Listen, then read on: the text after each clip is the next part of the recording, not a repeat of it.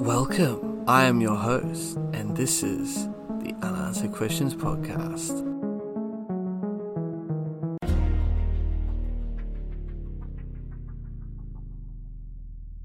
Hello everyone, and welcome to another episode of my new podcast, Unanswered Questions, where every week we will endeavour to discuss a mysterious unsolved case that has many lingering unanswered questions. So I hope you enjoy, and as always, leave me some feedback on what you think about the show, and rate it as well. Now on to the show. This week we'll be talking about Lord Lucan. So Richard John Bingham, the 7th Earl of Lucan, commonly known as Lord Lucan, was a British peer who disappeared after being suspected of murder. He was an Anglo-Irish aristocrat, the eldest son of George Bingham, 6th Earl of Lucan, by his wife Caitlin Dawson.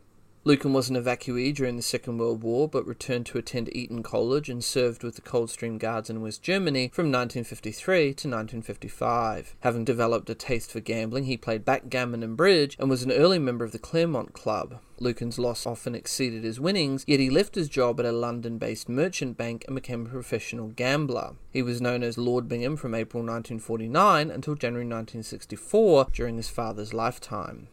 Lucan was considered for the role of James Bond in the cinematic adaptations of Ian Fleming's novels. He was known for his expensive tastes. He raced powerboats and drove an Aston Martin. In 1963, Lucan married Veronica Duncan, with whom he had 3 children. The couple moved home to 46 Lower Belgrave Street in Belgravia in 1967, paying £17,500 for the house. After the marriage collapsed in late 1972, he moved out to a nearby property. A bitter custody battle ensued, which Lucan eventually lost. Apparently obsessed with regaining custody of the children, Lucan began to spy on his wife and record their telephone conversations. This fixation, combined with mounting legal expenses and gambling losses, had a dramatic effect on Lucan's life and personal finances. Now we're going to get into a bit of his early life and education. So, Richard John Bingham was born on the 18th of December 1934 at 19 Bentonick Street, Marylebone, London. The second child and eldest son of George Bingham, 6th Earl of Lucan, an English-Iro peer, and his wife Caitlin Elizabeth Ann Dawson. A blood clot found in his mother's lung forced her to remain in a nursing home. Sir John, as he became known, was initially cared for by the family's nursemaid Lucy Sellers. Aged 3 years, John attended a pre-prep school in Tite Street with his elder sister Jane. In 1939, with the Second World War approaching, the two were taken to the relative safety of Wales. In 1940, joined by their younger siblings Sally and Hugh, the Lucan children travelled to Toronto and Canada, moving shortly thereafter to Mount Kisco, New York, United States. They stayed for 5 years with multimillionaires Messier Brady Tucker. John was enrolled at the Harvey School and spent summer holidays away from his siblings at a summer camp in the Adirondack Mountains.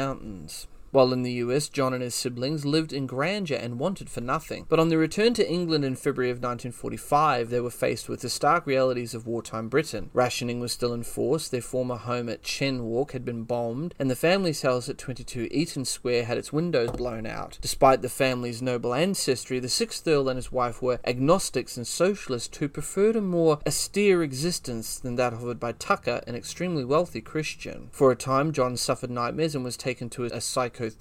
As an adult, he remained an agnostic, but ensured that his children attended Sunday school, preferring to give them a traditional childhood.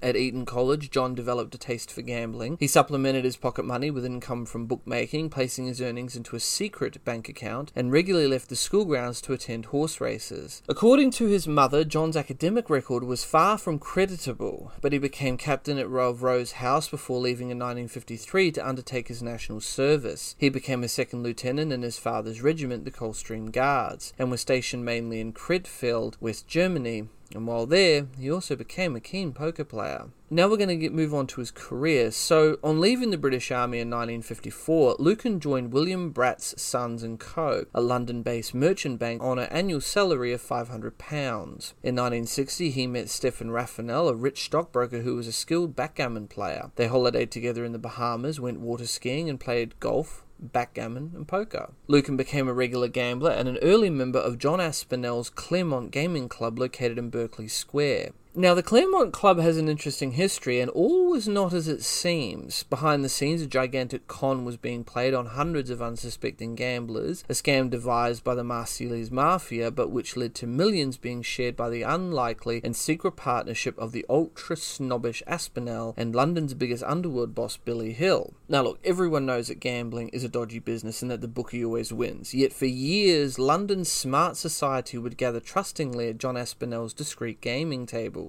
If author Douglas Thompson's sources for his book are to be believed, according to John Burke, who was once the Claremont's financial director, Aspinall was a successful thief and an even cleverer con man. The Claremont con, as it became known, was brilliant. Marked cards and chemin de fer, the fashionable game of the time, would have been too easy to spot, so a small mangle-like machine was constructed which would bend the Claremont's customised cards a fraction, one way or the other, to denote their value. Then the cards would be put back into their cellophane wrapper, sealed as new, and delivered to the Claremont Club for the night's gaming. All it took then was for a trained reader to sit in at the game secretly for the house. Basically, this is a more sophisticated version of a card counting scheme. Since he was alone, he could diminish the approximate value of what the cards other players received were, and he could deduce which hand was more likely to win and make his calls accordingly. Because the bends in the cards were so tiny, it wasn't foolproof, but it gave the house a continuous 60-40% edge, and that, as the months went by, turned into millions to be divided between Aspinall and Billy Hill.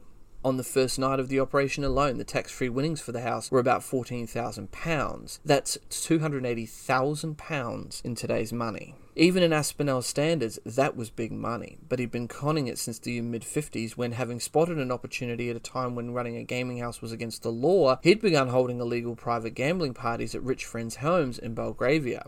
One night in 1958, landowner Lord Derby, who Aspinall seems to have considered his private piggy bank for the raiding, lost over £20,000 at an illegal chemin de fer party. Obviously, other players won, while Aspinall and his team made £19,401 from the cover charge for organising the event. As John Burke, who has kept the records, calculates, in 2007 money, this might be presented as a tax-free £500,000 earnings for a night's work. End quote. Aspinall remembered how now, as much for his private zoo as his clubs, does not come out well out of this fascinating book, but then nor do most people in it. Then there's Lord Bothermy, who had an affair with Dorothy Macmillan, the wife of the Prime Minister, as well as with villain Ronnie Cray. Burke's records show Botherby illegally winning £2,160 one night in 1958. And there's also the tragic Dominic Lewes, who would commit suicide when he was dropped by Aspinall and his other posh pals. Aspinall also, when finding himself $200,000 in debt to an old friend, tried to cheat him at cards in order to pay him back. The friend, however, spotted the con.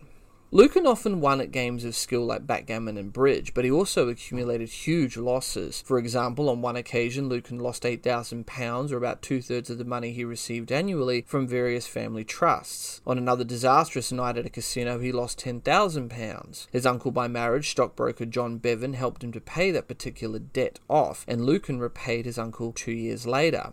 Lucan left Brant's around 1960, shortly after he had won £26,000 playing chemin de fer. This is also how he got the nickname of Lucky, or Lucky Lucan as he was called. A colleague had been promoted before him, leading Lucan to leave his job in protest, saying, and I quote, "Why should I work in a bank when I can earn a year's money in one single night at the tables?" End quote.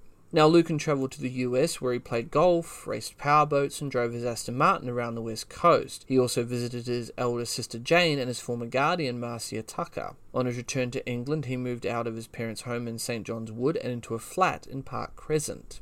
Now we get on to his marriage. So, Lucan met his future wife Veronica Duncan early in 1963.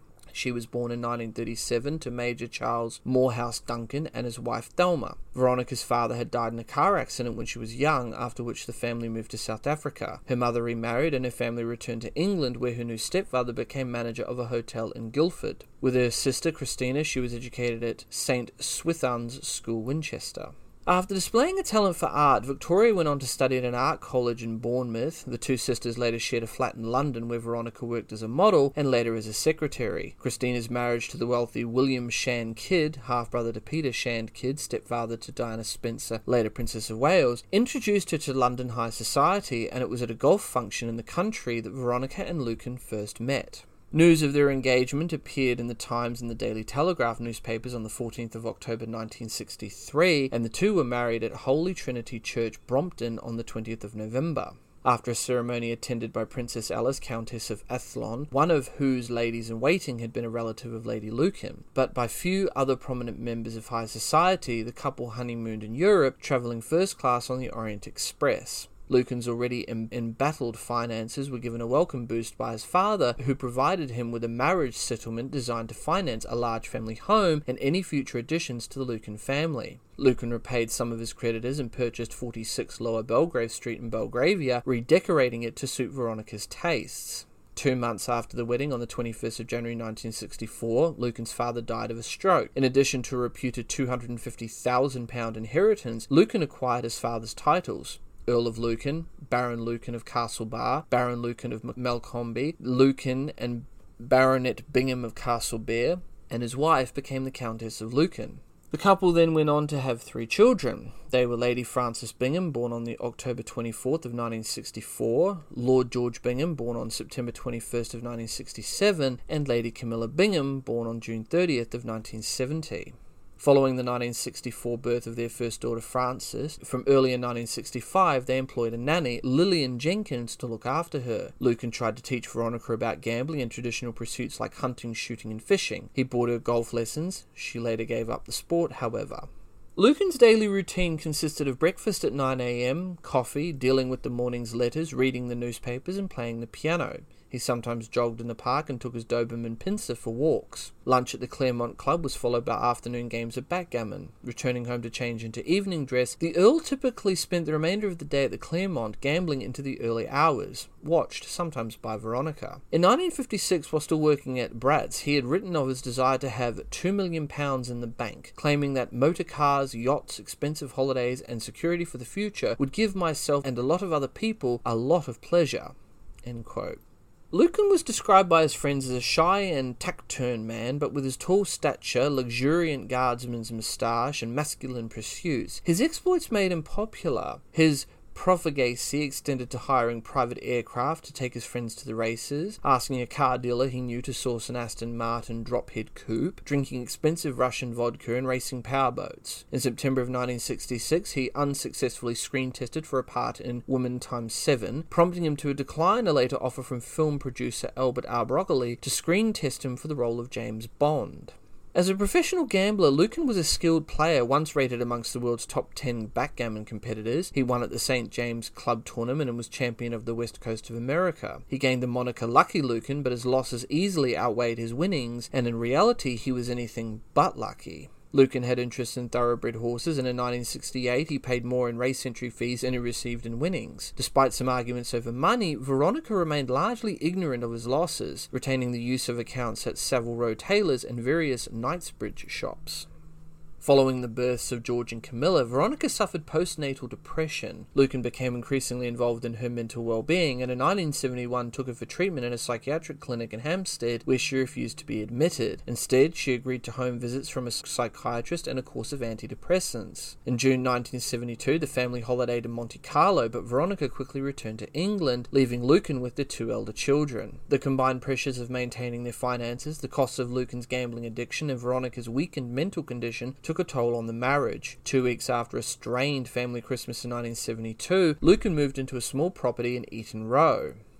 Some months after, Lucan moved again to a larger flat rented nearby in Elizabeth Street. Despite an early attempt by his wife at reconciliation, by that point all Lucan wanted from the marriage was custody of his children. In an effort to demonstrate that Veronica was unfit to look after them, Lucan began to spy on his family. His car was regularly seen parked in Lower Belgrave Street, and later deploying private detectives to perform the same task. He also canvassed doctors who explained that his wife had not gone mad, but was suffering from depression and anxiety. Lucan told friends that nobody would work for Veronica. She had sacked Jenkins, the children's long-term nanny, in December of 1972, and of the series of nannies employed in the house, one 26-year-old Stefana Savica was told by Veronica that Lucan had hit her with a cane and had on one occasion pushed her down the stairs. The Countess apparently feared for her safety and told Savica not to be surprised if "he kills me one day." End quote. Sawicka's time at the Lucan household ended in late March of 1973. While with two of the children near Grosvenor Place, she was confronted by Lucan and two private detectives. They told her that the children had been made wards of the state and that she must release them into his custody, which she did. Francis was collected from his school later in the day. Veronica applied to the court to have the children returned, but concerned about the case's complexity, the judge set a date for the hearing 3 months ahead for June 1973. To defend herself against Lucan's claims about her mental state, Veronica booked herself a 4-day stay at the Priory Clinic in Roehampton. While it was acknowledged that she still required some psychiatric support, the doctors reported that there was no indication that she was mentally ill. Lucan's case depended upon Veronica being unable to care for the children, but at the hearing he was instead forced to defend his own behaviour towards her. After several weeks of witnesses and protracted arguments in camera on the advice of his lawyers, he conceded the case. Unimpressed by Lucan's character, Mr. Justice Rees awarded custody to Veronica. The Earl was allowed access every other weekend. Thus began a bitter dispute between the couple involving many of their friends and Veronica's own sister. Lucan again began to watch his wife's movements, and he even went as far as to record some of their telephone conversations with a small Sony tape recorder and played excerpts to any friends prepared to listen. He also told them and his bank manager that Veronica had been spending money like water. End quote. Lucan continued to pay the £40 a week and may have cancelled their regular food order with Harrods. He delayed payment to the milkman, and knowing that Veronica was required by the court to employ a live-in nanny, the childcare agency. With no income of her own, Veronica took a part-time job in a local hospital. A temporary nanny, Elizabeth Murphy, who was befriended by Lucan, who bought her drinks and asked for information on his wife. He instructed his detective agency to investigate Murphy, looking for evidence that she was failing in her duty of care to his children. This they found. He dispensed with the detective agency's services when they presented him with bills amounting to several £100s. Murphy was later hospitalised with cancer. Another temporary nanny, Christabel Martin, reported strange phone calls to the house, some with heavy breathing and some from a man asking for non-existent people. Following a series of temporary nannies, Sandra Rivette started working in late 1974. Now we get to Lucan's gambling. So, losing the court case proved devastating for Lucan. It had cost him an estimated £20,000, and by late 1974, his financial position was dire. As he drank more heavily and started chain smoking, his friends began to worry. In drunken conversations with some of them, including Aspinall's mother, Lady Osborne, and her son, Lucan discussed murdering his wife. Greville Howard later gave a statement to the police describing how Lucan had talked of how killing his wife might save him from bankruptcy, how her body might be disposed of in the and how he would, and I quote, never be caught. Lucan borrowed £4,000 from his mother and asked Tucker for a loan of £100,000. Having no luck there, he wrote to Tucker's son explaining how he wished to buy his children from Veronica. The money was not forthcoming, however. He turned to his friends and acquaintances, asking anyone plausible to loan him money to fund his gambling addiction. The financier, James Goldsmith, guaranteed a £5,000 overdraft for him, which for years remained unpaid. Lucan also applied to the Discreet Edgewood Trust. On request, he supplied details of his income, which was apparently around £12,000 a year from various family trusts. Lucan was required to provide a surety and received only £3,000 of the £5,000 he asked for. Much to their manager's consternation, his 4 bank accounts were overdrawn. Coutts, which was £2,841, Lloyd's, which was £4,379, National Westminster, which was £1,290, and Midlands, which was £5,667. Even though by then he was playing for much lower stakes than he had previously been the case, Lucan's gambling remained completely out of control. Ranson estimates that between September and October of 1974 alone, the Earl ran up debts of around £50,000. Now, I'm going to butcher this name, but Taki Theodorakopoulos, who recalled Lucan as a close friend for more than a decade, lent £3,000 in cash 3 nights before the murder. Despite these problems, from late 1974, Lucan's demeanour appeared to change for the better. His best man, John Wilbraham, remarked that Lucan's apparent obsession over regaining his children had diminished. While having dinner with his mother, he cast aside talk of his family problems and turned instead to politics. On November 6th, he met his uncle John Bevan, apparently in good spirits. Later that day, he met 21-year-old Charlotte Adrena Colquhoun, who said that he seemed very happy, just his usual self, and there was nothing to suggest that he was worried or depressed. End quote. He also dined at the Claremont with racing driver Graham Hill. At the time, casinos could only be open between 2 p.m. and 4 a.m., so Lucan often gambled into the early hours of the morning. He took tablets to deal with his insomnia and therefore usually awoke around lunchtime. On the 7th of November, though, he broke routine and called his solicitor early that morning, and at 10:30 a.m. took a call from Coquelin. They arranged to eat at the Claremont at around 3 p.m., but Lucan failed to appear. Coquelin drove past the Claremont and Ladbroke clubs and past Elizabeth Street, but could not find Lucan's car anywhere. Lucan also failed to arrive for his 1 p.m. lunch appointment with artist Dominic Hughes and banker Daniel Mertzhagen, again at the Claremont. At 4 p.m, Lucan called at a chemist on Lower Belgrave Street close to Veronica's home and asked the pharmacist there to identify a small capsule. It turned out to be Limbrital 5, a drug for the treatment of anxiety and depression. Lucan had apparently made several similar visits since he separated from his wife. However, he never told the pharmacist where he got the drugs, and it was never established where he got them either. At 4:45 p.m, he called a friend, literacy agent Michael Hicks Beach, and between 6:30 p.m. and 7 p.m. met with him at his flat on Elizabeth Street. Lucan wanted his help with an article on gambling he had been asked to write for an Oxford University magazine. Lucan drove Hicks Beach home at about 8 p.m, not in his Mercedes-Benz, but in an old, dark and scruffy Ford, possibly a Ford Corsair he borrowed from Michael Stoop several weeks earlier. At 8:30 p.m, he called the Claremont to check on a reservation for dinner with Grenville Howard and friends. Howard had called him at 5:15 p.m. and asked if he wished to come to the theatre, but Lucan had declined and made the alternative suggestion to meet at the Claremont at 11 p.m. He failed to arrive and did not answer his phone when called. So we're going to get into the whole murder of Sandra Rivette. So Sandra Eleanor Rivette was born on the 16th of September 1945, the third child of Albert and Eunice Hensby. The family moved to Australia when she was 2 years old, but returned in 1955. Sandra was a popular child, described at school as intelligent, although she does not excel academically.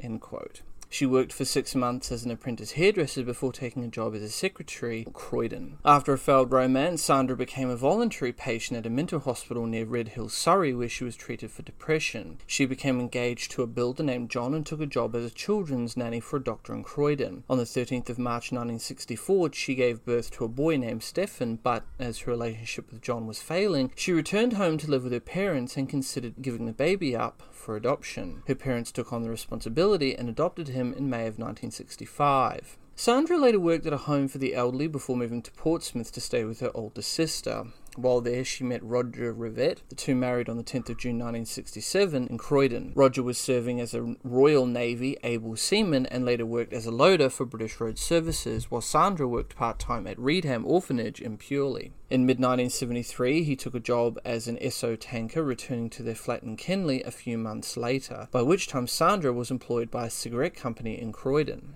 The marriage sadly collapsed in May of 1974 when, suspicious of Sandra's movements while he was away, Roger went to live with his parents. She was by then listed on the books of a Belgravia domestic agency and had been caring for an elderly couple in that district. A few weeks later, she began to work for the Lucans. Now, Sandra normally went out with her boyfriend John Hankins on Thursday nights, but had changed her night off and had seen him the previous day. The two last spoke on the telephone at about 8 p.m. on the 7th of November. After putting the younger children to bed at about 8:55 p.m, she asked Veronica if she would like a cup of tea before heading downstairs to the basement kitchen to make one. As she entered the room, Sandra was bludgeoned to death with a piece of bandaged lead pipe. Her killer then placed her body into a canvas mail bag. Meanwhile, wondering what had delayed her nanny, Lady Lucan descended from the first floor to see what happened. She called to Rivette from the top of the basement stairs and was herself attacked. As she screamed for her life, her attacker told her to shut up. Lady Lucan later claimed at that moment to have recognised her husband's voice. The two apparently continued to fight. She bit his fingers, and when he threw her face down to the carpet, managed to turn around and squeeze his testicles, causing him to release his grip on her throat and give up the fight. When she asked where Rivette was, Lucan was at first evasive, but eventually admitted to having killed her. Terrified, Lady Lucan told him she could help him escape if only he would remain at the house for a few days to allow her injuries to heal. Lucan walked upstairs and sent his daughter to bed, then went into one of the bedrooms. When Veronica entered to lie on the bed, he told her to put towels down first to avoid staining the bedding. Lucan asked her if she had any barbiturates and went to the bathroom to get a wet towel, supposedly to clean Veronica's face. Lady Lucan realised her husband would be unable to hear her from the bathroom and made her escape, running outside to a nearby public house, the Plumber's Arms. Lucan may have arrived at the Chester Square home of Madeleine Florman, mother of one of Francis's school friends, sometime between 10 p.m. and 10:30 p.m. Alone in the house, Florman ignored the door, but shortly afterwards she received an incoherent telephone call and put the receiver down. Bloodstains, which after forensic examination were found to be a mixture of blood groups A and B, were later discovered on her doorstep. Lucan certainly called his mother between 10:30 p.m. and 11 p.m. and asked her to collect the children from Lower Belgrave Street. According to the Dowager Countess, he spoke of a terrible catastrophe at his wife's home. He told her that he had been driving past the house when he saw Veronica fighting with a man in the basement. He had entered the property and found his wife screaming. The location from which Lucan made this call and possibly the call to Florman remains unknown, which is just another unanswered question in this intriguing mystery. The police forced their way into Lady Lucan's home and discovered Rivette's body before his wife was taken by ambulance to St. George's Hospital. Lucan drove the Ford Corsair 42 miles or 68 kilometres to Ukefield, East Sussex to visit his friends, the Maxwell Scotts. Susan Maxwell Scott's meeting with Lucan was his last confirmed sighting. Now we get into the police investigation. So, by the time the Chief Detective Superintendent Roy Ranson arrived at Lower Belgrave Street early on November 8th, the divisional surgeon had pronounced Rivette dead, and forensic officers and photographers had been called to the property. Other than the front door, which the first two officers on the scene had kicked in, there was no sign of a forced entry. A bloodstained towel was found in Veronica's first floor bedroom. The area around the top of the basement staircase was heavily bloodstained. A bloodstained lead pipe lay on the floor, and pictures hanging from the staircase walls were askew, and a metal banister rail was damaged. At the foot of the stairs, 2 cups and saucers lay in pools of blood. Rivette's arm protruded from the canvas sack, which lay in a slowly expanding pool of blood. The light fitting at the bottom of the stairs was missing its bulb. One was noted nearby on a chair. Blood was also found on various leaves in the adjoining rear garden. Officers also searched 5 Eaton Row, into which Lucan had moved early in 1973, and after interviewing his mother, who had called to take the children to a home in St. John's Wood, his last address at 72A Elizabeth Street. Nothing untoward was found on the bed. A suit and a shirt lay alongside a book on Greek shipping millionaires, and Lucan's wallet, car keys, money, driving licence, handkerchief and spectacles were on a bedside table. His passport was in a drawer, and his blue Mercedes-Benz parked outside, its engine cold and its battery flat. Ranson then visited Lady Lucan at St. George's Hospital, and although heavily sedated, she was able to describe what had happened to her. A police officer was left to guard her should her assailant return. Rivette's body was taken to the mortuary, and a search was undertaken of all local basement areas and gardens, skips and open spaces. After removing her corpse from the canvas sack and beginning the post-mortem examination, pathologist Keith Simpson told Ranson he was certain that Rivette had been killed before her body was placed in the sack, and that in his opinion the lead pipe found at the scene could be the murder weapon. Her estranged husband Roger had an alibi for the night concerned and was eliminated from police inquiries. Other male friends and boyfriends were questioned and discounted as suspects. Rivette's parents confirmed that she had a good working relationship with Lady Lucan and was extremely fond of the children. Meanwhile, Lucan had yet to make an appearance, and so his description was circulated to police forces across the country. Newspapers and television stations were told only that Lucan was wanted by the police for questioning. Hours earlier, Lucan had again called his mother at about 12:30 a.m. He told her that he would be in touch later that day, but declined to speak with the police constable who had accompanied her to her flat. Instead, he said he would call the police later that morning. Ranson discovered that Lucan had travelled to Ukefield when he was called by Ian Maxwell Scott, who told him that Lucan had arrived at his home a few hours after the murder and spoken with his wife Susan. While there, the Earl had written 2 letters to his brother-in-law, Bill Shandkid, and posted them to his London addresses. Maxwell Scott also called Shandkid at his country house near Leighton Buzzard and told him about the letters, prompting the latter to immediately drive to London to collect them. After reading them and noting that they were bloodstained, he took them to Ranson. Here is the contents of those letters. 7th of November 1974. Dear Bill, the most ghastly circumstances arose tonight which I briefly described to my mother, when I interrupted the fight at Lower Belgrave Street, and the man left Veronica accused me of having hired him. I took her upstairs and sent Frances up to bed and tried to clean her up. She lay doggo for a bit, and when I was in the bathroom left the house. The circumstantial evidence against me is strong, and that V will say it was all my doing. I will also lie doggo for a bit, but I'm only concerned for the children. If you can manage it, I want them to live with you. Coutts, trustees, St. Martin's Fountains Lane, Mr. Wall, will handle school fees. V has demonstrated a hatred for me and in the past and would do anything to see me accused. For George and Francis to go through life knowing their father had stood in the dock for attempted murder would be too much. When they are old enough to understand, explain to them the dream of paranoia and look after them. Yours forever, John. Financial matters. There is a sale coming up at Christie's 27th of November which will satisfy bank overdrafts. Please agree reserves with Tom Craig. Proceeds to go to Lloyd's 6 Pall Mall, Coutts 59 Strand, Nats West Bloomsbury branch. Also hold an EQ and law life policy. The other creditors can get lost for the time being. Lucky. When asked why she did not immediately inform the police of Lucan's presence, Susan said she had not seen any newspapers or television news or listened to any radio broadcasts that might have warned her of the importance of his visit. Meanwhile, Lucan's children were also taken by their aunt Lady Sarah Gibbs to a home in Guilsborough, Northamptonshire, where they would remain for several weeks. On the day Lady Lucan was discharged from hospital, a High Court hearing confirmed that the children could return to live with her. Repeated press intrusions later forced the family to move to a friend's home in Plymouth. The Ford Corsair that Lucan had been seen driving and whose details the previous day had been circulated across the country was found on the 10th of November in Norman Road, New Haven, about 16 miles 26 kilometres from Ukefield. In its boot was a piece of lead pipe covered in surgical tape and a full bottle of vodka. The car was removed for forensic examination and later statements from 2 witnesses suggested that it was parked there sometime between 5 a.m. and 8 a.m. on the morning of the 8th of November. Its owner, Michael Stopp, also received a letter from Lucan delivered to his club, the St. James. However, Stoop threw the envelope away and it was therefore not possible to check its postmark to see where it had been sent from. This is what the letter said. My dear Michael, I have had a traumatic night of unbelievable coincidence. However, I won't bore you with anything or involve you except to say that when you come across my children, which I hope you will, please tell them that you knew me and that all I cared about was them. The fact that a crook solicitor and a rotten psychiatrist destroyed me between them will be of no importance to the children. I give Bill Shan Kidd an account of what actually happened, but judging by my last effort in court, no one, let alone a 67-year-old judge, would believe, and I no longer care except that my children should be protected. Yours ever, John. Ranson suspected a suicide, but a thorough search of New Haven Downs was judged impossible. A partial search was made using tracker dogs. All that was found was the skeletal remains of a judge who'd disappeared years earlier. Police divers searched the harbour, and a partial search using infrared photography was undertaken the following year, however to no avail. A warrant for Lucan's arrest to answer charges of murdering Sandra Rivette and attempting to murder his wife were issued on the 12th of November. Descriptions of his appearance, already issued to police forces across the UK, were then issued to Interpol.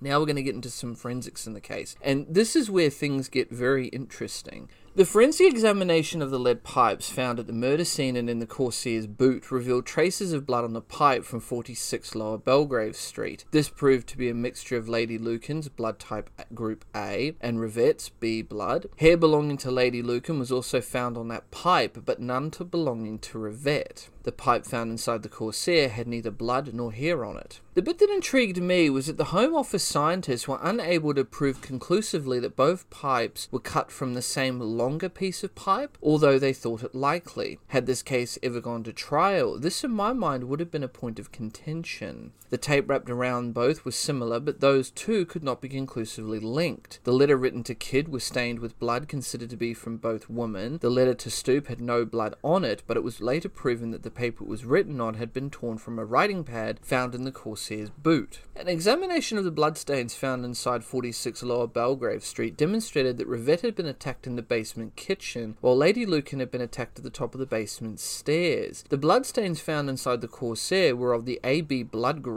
The report concluded that this might have been a mixture of blood from both women. Hair similar to Lady Lucan's was also found inside the car.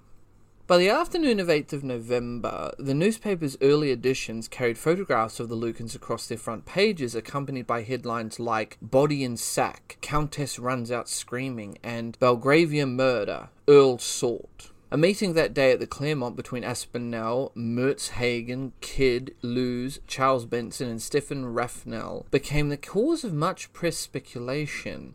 Meinshagen and Raffnell later insisted that the gathering was just a rational discussion between concerned friends, keen to share anything they knew about what had happened. But the relationship between the Metropolitan Police and Lucan's social circle was strained. Some officers complained that an Eton mafia worked against them. Susan Maxwell Scott refused to add to her statement, and when Aspinall's mother, Lady Osborne, was asked if she could help locate Lucan's body, she replied, and I quote, "The last I heard of him, he was being fed to the tigers at my son's zoo," end quote, prompting the police to search the house and the animal cages there. Police searched 14 country houses and estates, including Holcombe Hall and Warwick Castle, but to no avail. Amidst concerns expressed by the Labour MP Marcus Lipton that some people were being a bit snooty with the police, Benson wrote a letter to the editor to the Times asking him to either identify those people or kindly withdraw his remarks. To their cost, Private Eye accused Goldsmith of being at the Claremont meeting when he was actually in Ireland. Ells went to see Lady Lucan in hospital and was reportedly deeply shocked by both her appearance and her statement. "Who's the mad one now?" Elwes was apparently unhappy at some of the negative press coverage of the Countess and was later ostracised by his friends for his part in an article critical of Lucan which appeared in the Sunday Times magazine. He committed suicide in September of 1975. Rivette's case made headlines around the world, and within days of the murder, newspapers reported on Lady Lucan's statements to the police with claims that she had pretended to collude with her husband to ensure his safety. In January 1975, Lady Lucan gave an exclusive interview to the Daily Express. She also appeared in a murder reconstruction in the same newspaper, complete with posed photographs taken inside the home. Now we come to the inquest. The inquest into Sandra Rivette's death opened on the 13th of November 1974 and was led by the coroner for Inner West London, Gavin Thurston. 2 witnesses were called to the courtroom, which was packed with reporters. Roger Rivette, who confirmed that he had identified his wife's body, and the pathologist Keith Simpson, who confirmed that Rivette had died from being hit on the head with a blunt instrument. At Ranson's request, the hearing was then adjourned. Further adjournments were made on the 11th of December 1974 and the 10th of March 1975, before a full inquest was scheduled for the 16th of June 1975. The hearing began with introductions from various legal representatives, including a lawyer hired for Lucan by his mother. Thurston introduced the jury to the case and explained their duties. He had selected 33 witnesses to be called over the following few days, including Lady Lucan, who each day wore a dark coat and white headscarf. Thurston questioned her on her relationship with Lucan, her marriage, her financial affairs, her employment of Rivette, and what happened on the night of the attack. The Dowager Countess's Queen's Counsel attempted to ask Lady Lucan about the nature of their relationship or if she hated her husband. Thurston ruled this line of questioning inadmissible.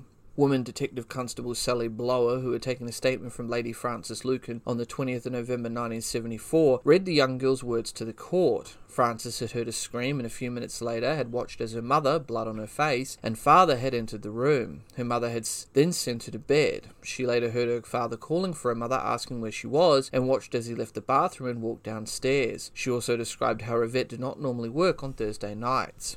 The landlord of the Plumber's Arms described how Lady Lucan had entered his bar covered head to toe in blood before she fell into a state of shock. He claimed that she shouted, help me, I've just escaped from being murdered," and my children, he's murdered my nanny," end quote. Simpson outlined his post-mortem examination, concluding that death was caused by blunt head injuries and inhalation of blood. He confirmed that the lead pipe found at the scene was most likely responsible for Rivette's injuries, some to the left eye and mouth. He thought more than likely to have been caused by punches from a clenched fist. The last person to confirm seeing Lucan alive, Susan Maxwell Scott, told the court that Earl looked dishevelled and his hair a little ruffled. His trousers had a damp patch on the right hip. Lucan told her that he was walking or passing by the Lower Belgrave Street residence when he saw Veronica being attacked by a man. He let himself in but slipped in a pool of blood at the bottom of the stairs. He then told Maxwell Scott that the attacker ran off and that Veronica was very hysterical and accused him of having hired a hitman to kill her. Here's another little quote. "I will record that Sandra Eleanor Rivette died from head injuries, that at 10:30 p.m. on the 7th of November 1974 she was found dead at 46 Lower Belgrave Street, and that the following offence was committed by Richard John Bingham, Earl of Lucan, namely the offence of murder. Gavin Thurston." End quote. Once the hearing had ended, Thurston made a summary of the evidence presented and told the jury their options. At 11:45 a.m, their foreman announced, "Murder by Lord Lucan." Lucan became the first member of the House of Lords to be named a murderer since 1760, when Lawrence Shirley, 4th Earl Ferrers, was hanged for killing his bailiff. He was also the last person to be committed by a coroner to the Crown Court for unlawful killing. The coroner's power to do so was removed by the Criminal Law Act of 1977. Rivette's body, which had been held for several weeks following the murder, was released to her family and cremated at Croydon Crematorium on the 18th of December 1974. A police spokesman cited Lady Lucan's desire not to upset the family as a reason for her non-attendance at the crematorium.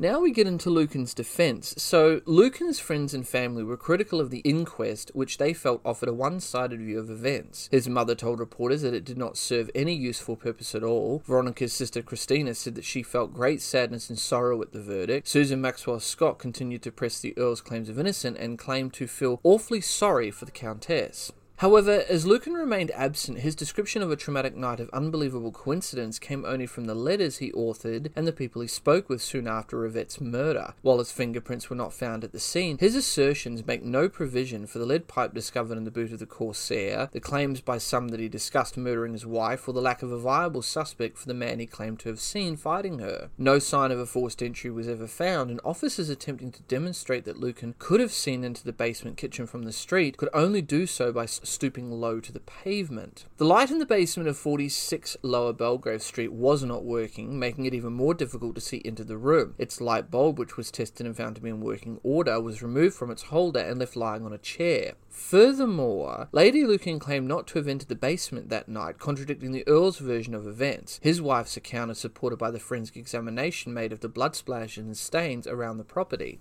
Some traces of Lady Lucan's blood were found in the basement, the rear garden, and on the canvas sack used to store Rivette's body. This may have been due to contamination at the scene. The man Lucan claimed to have seen could not have left through the basement's front door as it was locked, and the rear door led to a walled garden through which no trace of an escape was found. No signs that the man left by the ground level front door were discovered, and no witnesses reported seeing any such person near 46 Lower Belgrave Street. In contrast to his defenders, the national press were almost unanimous in their condemnation of Lucan. Their lead writers ignored the threat of libel and identified him as Rivette's killer.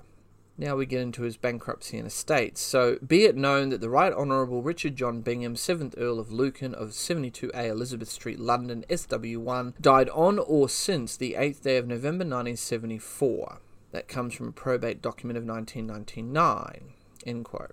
As Lucan's bankruptcy proceeded in August of 1975, his creditors were informed that the missing Earl had unsecured debts of £45,000 and preferential liabilities for £1,326. His assets were estimated at £22,632. The family silver was sold in March 1976 for around £30,000. His remaining debts were repaid by the Lucan Family Trust in the years immediately following his disappearance. Lucan's family were granted probate over his estate in 1999, but no death certificate was issued, and his heir, George Bingham, was refused permission to take his father's title and seat in the House of Lords. Following the passage of the Presumption of Death Act of 2013, Bingham began a new attempt to have his father declared dead, which proved successful in a High Court hearing at the Rolls Building on the 3rd of February 2016. He therefore inherited his father's title, becoming the 8th Earl of Lucan. Now we get into his ultimate fate and the reported sightings from around the world. Here's a little quote on that. "He was not pronounced dead so he could pay for the children's education. That was the reason it took so long. If his body was found, my son would have been the Earl of Lucan and we would have to pay the death duties. We would not have been able to pay for the children's education. They were only 4, 7 and 10, so there was a lot of time ahead. Dalga, Countess of Lucan." End quote. The last confirmed sighting of Lucan was about 1:15 a.m. on the 8th of November 1974 as he exited the driveway of the Maxwell Scott property in Stoops Ford, Corsair, and his ultimate fate remains a mystery. Ranson initially claimed that Lucan had done the honourable thing and fallen on his own sword, a view repeated by many of Lucan's friends, including Aspinall, who said that he believed that the Earl was guilty of Rivette's murder and that he had committed suicide by scuttling his motorboat and jumping into the English Channel with a stone tied to his body. Lady Lucan, who committed suicide in 2017, believed that her husband had killed himself like the nobleman that he was. Ranson, however, later changed his view, explaining that he considered it was more likely that suicide was far from Lucan's thoughts, that a drowning at sea was implausible, and that the Earl had moved to southern Africa. A detective who led a new investigation into Lucan's disappearance 32 years after the murder told the Telegraph that, and I quote, "The evidence points towards the fact that Lord Lucan left the country and lived abroad for a number of years," end quote. Susan Maxwell Scott told author John Pearson that Lucan might have been helped out of the country by shadowy underworld finances before being judged too great a risk, killed, and buried in Switzerland. Advertising executive Jeremy Scott proposed a similar theory as he was familiar with some of the Claremont set. Lucan's disappearance has captivated the public's imagination for decades, with thousands of sightings reported around the world. One of the earliest such sightings occurred shortly after the murder, but it turned out to be British politician John Stonehouse, who had attempted to fake his own death. The police travelled to France in June the following year to hunt another lead, to no avail. A sighting in Colombia turned out to be an American businessman. John Miller, a bounty hunter who previously kidnapped fugitive train robber Ronnie Biggs, claimed to have captured the Earl in 1982, but was later exposed by the News of the World as a hoaxer. In 2003, a former Scotland Yard detective thought that he had tracked the Earl to Goa, India, but the man whom he traced was actually Harry Halpin, a folk singer from Merseyside. In 2007, reporters in New Zealand interviewed a homeless British expatriate who neighbours claimed was the missing Earl. George Bingham responded to claims that the two eldest Lucan children were sent to Gabon in the early 1980s so that their father might secretly watch them from a distance, and denied ever visiting the country. Lady Lucan dismissed the newspaper's claims of sightings as nonsense, reiterating that her husband was not the sort of Englishman to cope abroad. In 2020, a sighting was also reported in Australia. There was even the story about how Lord Lucan was said to have shot himself before being fed to a tiger at Howlett's Zoo, it has been claimed. Philip Mark says he was trusted with the story behind the peer's disappearance in 1974. Mr. Raphael was one of Lucan's closest friends. His wife, a godmother to one of Lucan's 3 children. Mr. Mark claims that Mr. Raphael told them that in the early hours of the morning after the murder, Lucan had travelled to Howlett's in Birkensbourne near Canterbury. The zoo was owned by his close friend John Aspinall, founder of the Claremont Club. It was said friends gathered there and told Lucan that committing the heinous crime would see him lose contract with his children for good, with his wife Veronica winning custody and the family trust as well. Lucan needed to disappear, they said, because without a body of proof, death probate could not be granted on his estate for at least 7 years. By this time, his children will be old enough to take control of their own affairs. He says Mr. Raphael told him that a pistol was placed in front of Lucan, who picked it up and then went to another room where a gunshot was heard. The body, he says, was then fed to a tiger named Zora. There has been continuing interest in Lucan's fate, with hundreds of alleged sightings being reported in various countries around the world, none of which has been substantiated. Despite a police investigation and widespread press coverage, Lucan has never been found. He was presumed dead in chambers on 11th of December 1992 and was declared legally dead in October 1999. Finally, in 2016, a death certificate was issued, allowing the barony of Bingham to be inherited by his son George. With that, this case remains open, but with many unanswered questions that still remain unanswered. Please rate the show and let me know what you guys think about this and the many other cases I have covered. You can follow me on all major social media platforms, YouTube, BitChute, Dailymotion. I'm also on Twitter and Instagram, links are all down below in the description. If you have a case you'd like me to look at or cover, don't hesitate to send me a message. I'm your host, and this has been the Unanswered Questions Podcast. Until next time. Next on Unanswered Questions. The first record that something was abnormal on the Flan Isles was on the 15th of December 1900 when the steamer Arctur on a passage from Philadelphia to Leith noted in its log that the light was not operational in poor weather conditions.